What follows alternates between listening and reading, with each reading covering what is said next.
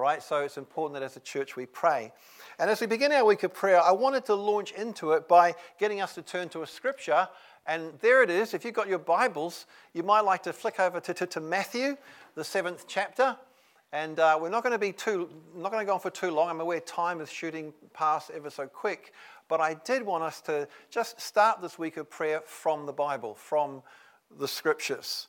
And I promise you, as we look at this passage, if you get hold of what's being said just in these scriptures, it'll change your life, all right?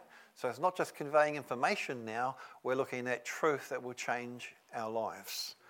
So it's not a long passage, so I'm going to ask that we all join in and we read the passage out. There it is on the screen. Let's all pitch in and let's all together read the word of God. Let's go for it. Ask and it will be given to you. Seek and you will find. Knock and the door will be open to you. For everyone who asks receives. The one who seeks finds. And to the one who knocks, the door will be opened. Which of you, if your son asks for bread, will give him a stone? Or if he asks for a fish, will give him a snake? If you then, though you are evil, know how to give good gifts to your children, how much more will your Father in heaven give good gifts to those who ask him? Father, we've already been praying to you this morning, and we thank you for the privilege of doing that. And I just pray, as we just ponder these verses for a while, you would please build such truth into our hearts that it would indeed change our lives, and that we would increasingly be a people of prayer in truth. Amen. Amen. Okay, fairly famous passage of scripture, but to get the full power of it, you know what? I think we need to put it back into its scriptural context. And I don't know if you're aware of it, but this passage comes toward the end of what is famously called the Sermon on the Mount. You've ever heard that expression before?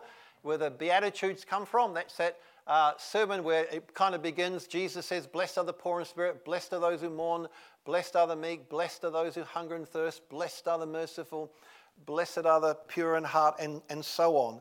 And actually, it's a sermon that goes on for a few more chapters after that. And these verses on prayer are part of that sermon. And you see, it's important for us to know this context because of what the Sermon on the Mount is actually all about. All right? You see, interestingly, it's not a sermon that Jesus preached to vast crowds. I know if you look on the Hollywood film version and one or two TV series, you've got a whole thousands of people on a hillside and Jesus stands up before them and says, blessed are the poor in spirit. But the truth is, it's not what happened. If you look at verse of chapter 5 where this comes, the first verse that introduces it goes like this. Now when Jesus saw the crowds, he went up on a mountainside and sat down. His disciples came to him and he began to teach them. And he said, blessed are the poor in spirit. All right, so Jesus here is speaking to a small group of disciples, those who've truly decided to follow him, which at this time was only a handful. If you look at the chronology, a handful of people.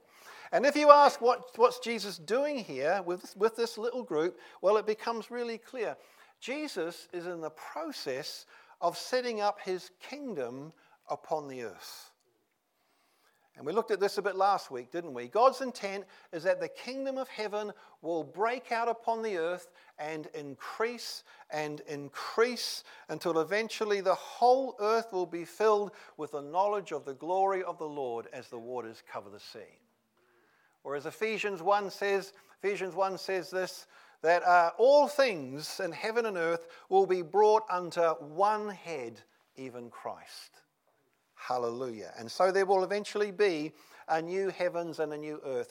And here in Matthew 5, Jesus, for the very first time, is beginning to gather citizens for that heavenly kingdom. He's gathering them in. All right, it's very important to see. There's a lovely quote from a great scholar, really, N.T. Wright. He says this. He says, the life of heaven, the life of the realm where God is already king, is to become the life of the world, transforming the present earth into the place of beauty and delight that God always intended. And those who follow Jesus are to begin to live that way here and now. All right, and here Jesus is gathering a people who will begin to live that way. All right, who will begin to live the life of heaven here and now. Jesus is establishing a community of glory. In fact, he's establishing the church as it was meant to be. And in this Sermon on the Mount, he's sketching out the culture of this heavenly community, how it's going to be, and what will make it different from every other community in the world. And it's true, isn't it? Every nation, every kingdom has its own culture that marks it out and makes it different from every other culture. It's true, isn't it? This came home to me about 5 years ago now, I think, 5 or 6 years ago. As a family, we found ourselves on holiday in Italy. And there is the biggest Tommy tourist photo you'll ever see of a guy. And I'm very embarrassed about it, but that's me. Tommy tourist with his camera, New Zealander on holiday. And there we were in Italy as a family. And it was a wonderful, wonderful time. But the thing is, I found that Italy is different to New Zealand. Yeah, there are differences, believe it or not. In fact, as soon as I landed in Rome, we landed there, I knew it was different. Straight away, it just smelled different. And it was neither good nor bad. It was just different. Had a different smell to it. And then, as soon as I got into our hire car, I could see it was different because the steering wheel was in the wrong place. And then we edged out on our way into the streets. We came across these Italian drivers, and one stereotype is true: they're crazy. They're crazy drivers. We have any Italians here this morning? Wonderful drivers. No, they're crazy. They're maniacs. They're crazy drivers. And anyway, there we were driving around in Italy, but there's so much that was different. The houses were different, the shops were different, the people were different. I don't know, they just seemed to be a bit more out there, somehow expressing themselves. As wonderful, really. You know, trying to late at night, there's kind of noise, and there's eating, and there's parties, and they talk a lot, and they laugh a lot, and they shout a lot, as I found when I was driving. And actually, I was trying to get on a toll booth onto a highway. It was all in Italian, didn't know where to put my cash. Cars banking up behind us, honking the horn, and before long you hear these Italians, you know, "Vai bellissimo," and whatever they come shouting at you, and it kind of rubs off on you because you want to kind of, you know, you want to shout back, you know, you want to kind of go, "Pape pepperoni," and you want to say things like, "You're touching my car, I break your face," and things like that, and capiche, and you know, it's just kind of wonderful, really. It's point is, it's very different to New Zealand. And as you go through the Beatitudes, you find that this community of the kingdom is to be different too. I mean, it's a community that Jesus says will be full of kingdom grace and power. Why? Because, as he says, it's for those who are poor in spirit, for those who know they need God, and for the gentle and the meek. That's the Beatitude. Blessed are the meek. It's a community that will overflow with the mercies of God just because they love having mercy on each other. So it's a merciful community. That's another beatitude. Or not only that, it's a community that will see God a lot. Why? Because one of their values is to be passionate about purity. Blessed are the pure in heart, for they shall see God. And so on and so on. And Jesus goes on in the following chapters to mention other things about this heavenly community. There'll be a people who won't judge each other. There'll be a people who won't hate. They will love one another. A people who will reject lust in all its forms. A people who won't be anxious. Imagine a community like that, like no other on earth. And that really does smell of heaven. There's no other community like that. And that's the culture of this community that Jesus is forming. And then Jesus also adds in here, oh, and by the way, this people will be a people of prayer. A people who pray. And so straight away we know that prayer is a key value, a key part of this heavenly kingdom that Jesus is establishing on the earth. But, and this is really important, the prayer that's been talked about here is prayer like no other. All right? So the fact is, every culture prays. Every religion prays. Even every secular society actually prays in one sense. Everybody prays. But Jesus is saying here, in my kingdom community, in my colony of heaven on earth, prayer is going to be totally different to all other prayer. And it's different because of two things. It's different because of one, it will have a certain expectation, and two, it will have a certain understanding. All right? A certain expectation and a certain understanding. And I just want to look at these two for a few minutes before we close. Number one, a certain expectation. Let's go back to the passage we saw earlier and read the first part of it. This is Jesus, ask and it will be given to you. Seek and you will find. Knock and it will be open to you. Everyone who asks receives. The one who seeks finds. And to the one who knocks, the door will be open. What's Jesus saying? He's simply saying this. In my kingdom, you will ask and you will receive. That's what he says. You will seek and you will find. You will knock and it shall be open to you. In other words, you will pray, you will be heard, and you will be answered. That's what Jesus is saying. That's the clear expectation. You see, it's really important to see Jesus doesn't qualify this at all. He doesn't qualify it. It's important to see that. Here's this teaching on prayer. He doesn't try to explain it so it doesn't say this anymore. I mean, he could have. He could have looked down the centuries and could have looked at us and how we struggle with prayer or unanswered prayer. You know, why wasn't my prayer answered, Lord? Why wasn't he healed? You know, why didn't the cash come in when I prayed for it? Why didn't the house sale go through? Why didn't my company survive? You know, why not, Lord? Why? We have all these questions, don't we? But Jesus doesn't address any of these here. He could have, but he doesn't. He simply says, this is how it is in my kingdom. You will ask and you will receive. You will seek, you'll find. You'll knock and it will be open. Very strong, very simple, very clear. And if we will be kingdom people, we need to learn how to walk that out. Walk through that tension. I say we need to learn because the temptation we have so often is to create, I guess, and fall back on elaborate theologies to explain why our prayers aren't always answered. We've become very skilled at that over the years, and I understand that. I totally understand that. But the problem with that is that often as we pray, we're now more conscious of why God may not answer my prayer than the fact that he wants to. In other words, it can feed our doubt. And so no wonder prayer becomes hard for us. No wonder it's the last thing we do when we tried everything else. You know, did everything else, okay, let's pray.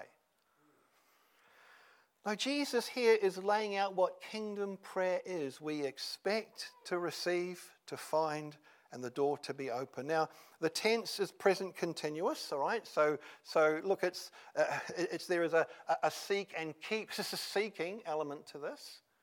We knock and we carry on.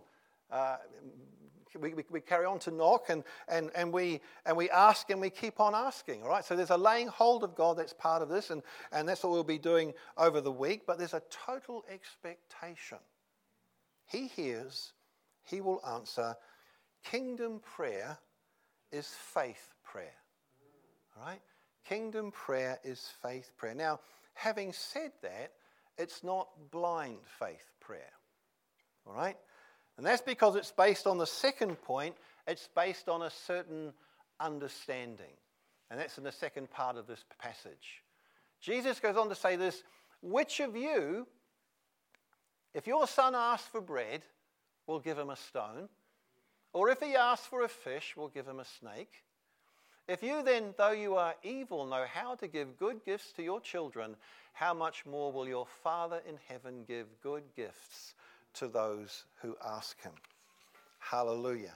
See, the conviction that we will be answered rests on a radical understanding. We've already had it mentioned to us this morning. God is our Father. God is our Father. Now, I know these days we tend to be a little familiar with the idea of this, but in Jesus' day it was a totally foreign concept.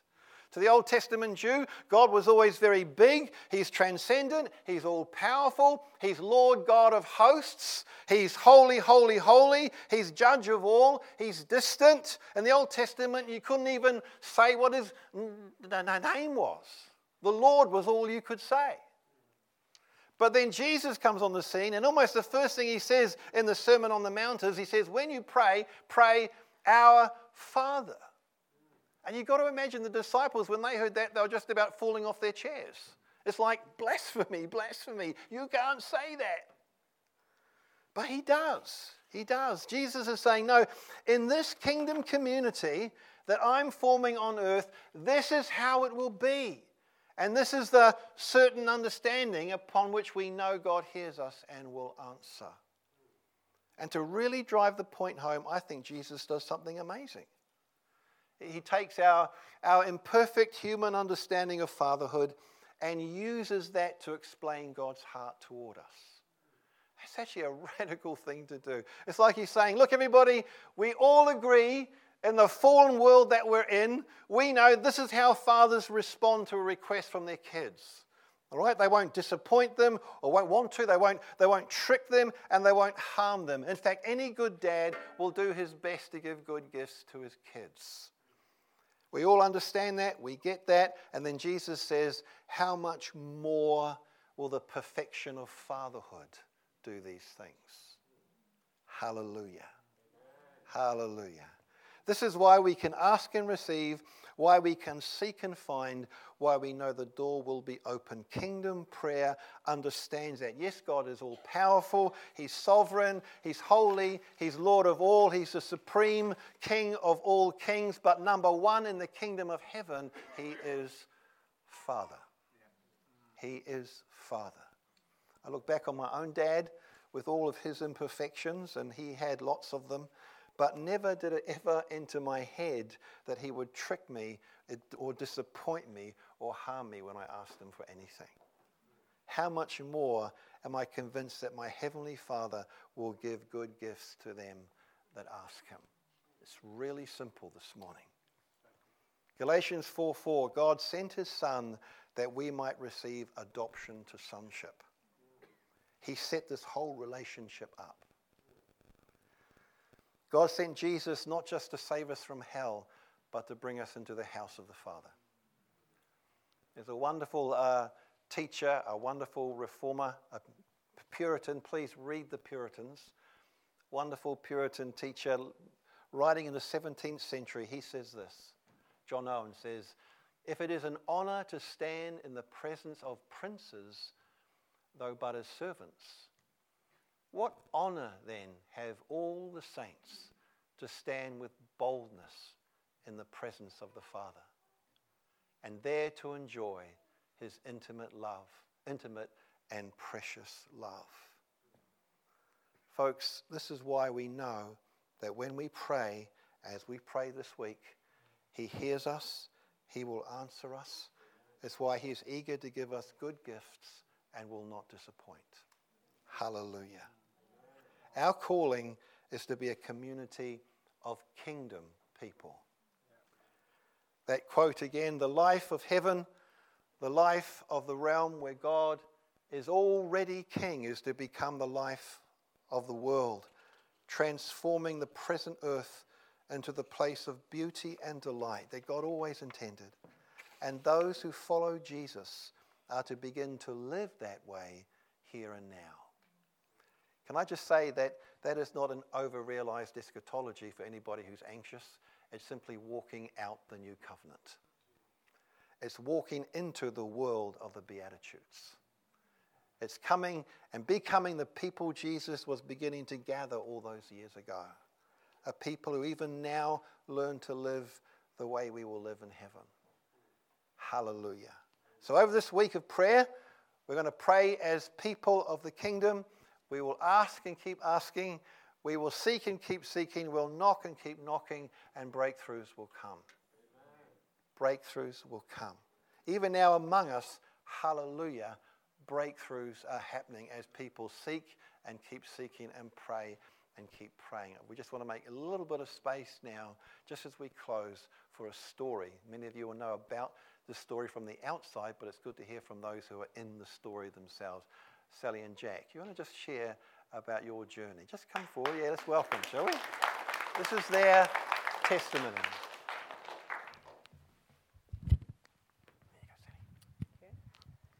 So, as you can see, we had a little girl about 3 months ago.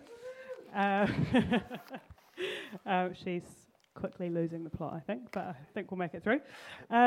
So some of you will know the full story of what went on. Some of you will know some of the story. So we just wanted to let you all know kind of what actually happened. So we found out we were pregnant coming up a year ago, I think, and we were stoked. It's what we'd wanted. And we had our standard 12-week scan, which is where they kind of check that everything's okay, and it was not. It was terrible. So we were told that this baby was in real trouble, and it felt like the floor kind of fell away from us, really. We were just like, God, what's going on? Like, you promised us this baby, and now things are horrendous. So what they said that they were seeing is that what they said they were saying was that it wasn't compatible with life. So there were quite some severe medical things going on. So we didn't know quite what that meant, but we knew it wasn't good. And this happened 2 days before church camp. So we felt really strongly that we wanted and needed to be really open with our friends and family and come along to church camp and worship through everything, because that's, where the rubber really hits the road. So we then had, so it was when the Bedford team were here as well, and so they really helped us work through some stuff and deal with a lot of disappointment that was going on, but we were actually, feeling not too bad about it, surprisingly. So at 13 weeks, we had a consultation with a team in Wellington, and they said the likelihood is that it's either Down syndrome or something else called Turner's syndrome, and that which is another chromosome disorder. And so they said that what they were seeing was the symptoms were so severe that either of those outcomes, it was going to be pretty bleak. They said whatever happens, whatever it is, it's unlikely that this baby will survive, especially if it was Turner's. And so we decided to have a test so that they could confirm what it was that we were dealing with, and it turned out it was Turner's. And so, which by the nature means that it was a little girl, because only girls have Turner's. They told us that she was very unlikely to make it through to birth.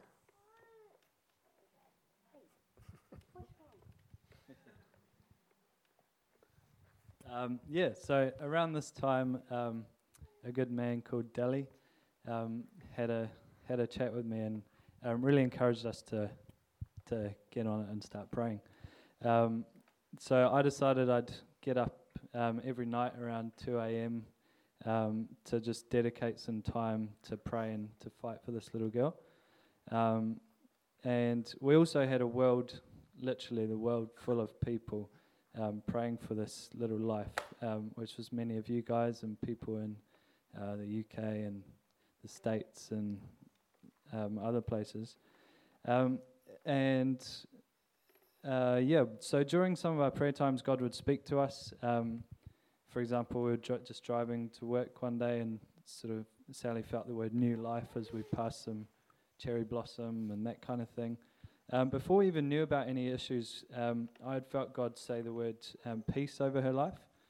I'd always heard that peace that goes beyond understanding and that kind of thing, but I don't know if I believed it or whatever, because I'd never experienced it before. But through this time, we genuinely felt peace that didn't really make sense, but it was very deep peace.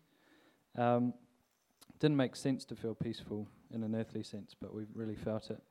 And before the pregnancy, we've been thinking about names and what we wanted to call her, and Taya was one that neither of us said, nope, hate it. So it went on our joint list.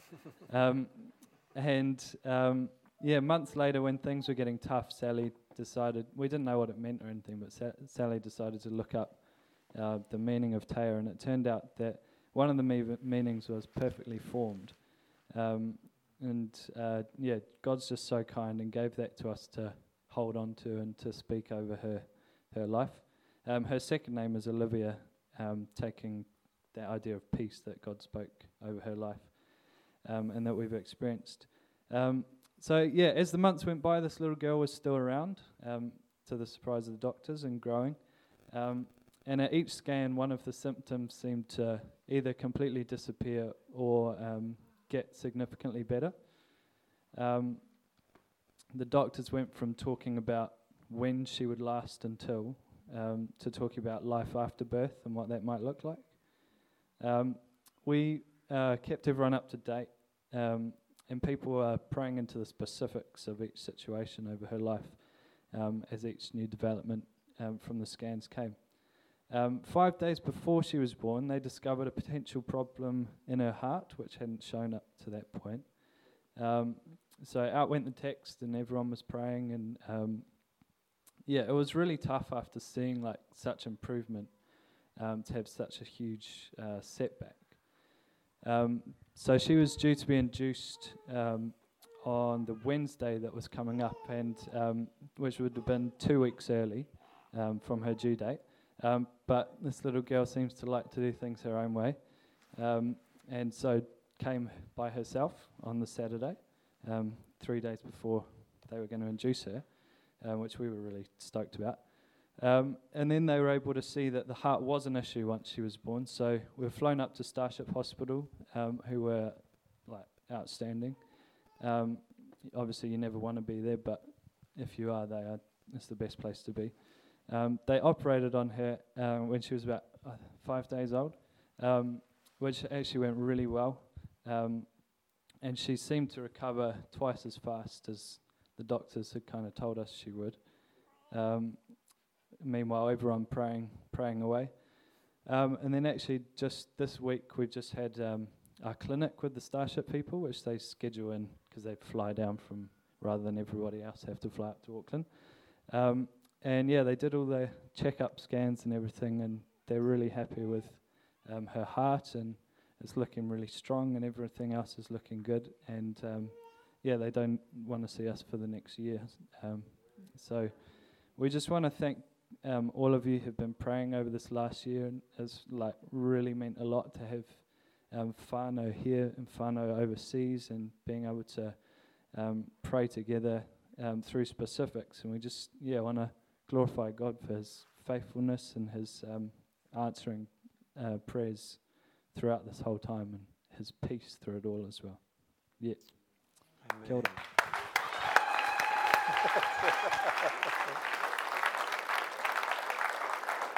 Hallelujah. I know when the news first came in that things were bad, it was a heartbreaking time, and lots of tears, and it looked really bleak.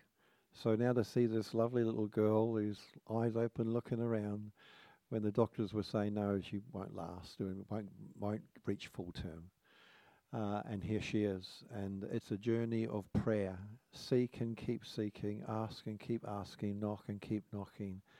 Breakthrough comes, and here's this beautiful little girl that we can rejoice in. This is about God's grace, it's about his mercy, it's about the love of his people. It's also about the gift of prayer.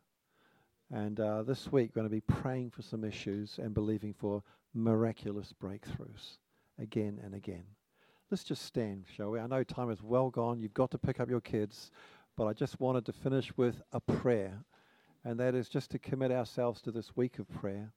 And maybe you can't get to many of the meetings. Maybe you can't get to any. But I want to encourage you to pray nonetheless.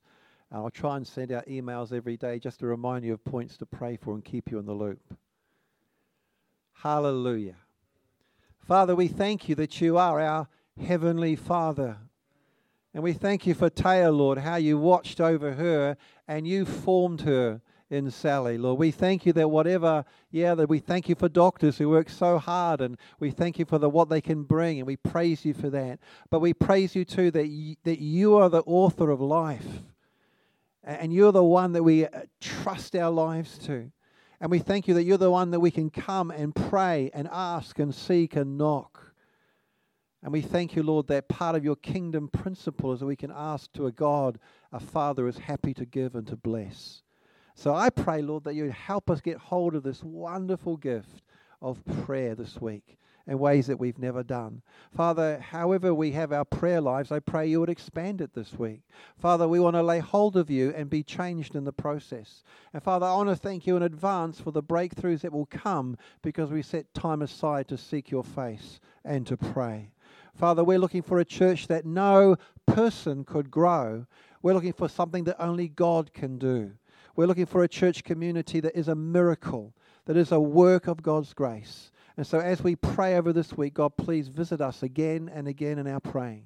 And please, Lord God, we are looking for breakthroughs and lives to be transformed and changed for your glory's sake. Father, we thank you for the gift of prayer. We pray now, help us to grow in it in Jesus' name. Amen. Amen. Praise God. Well done.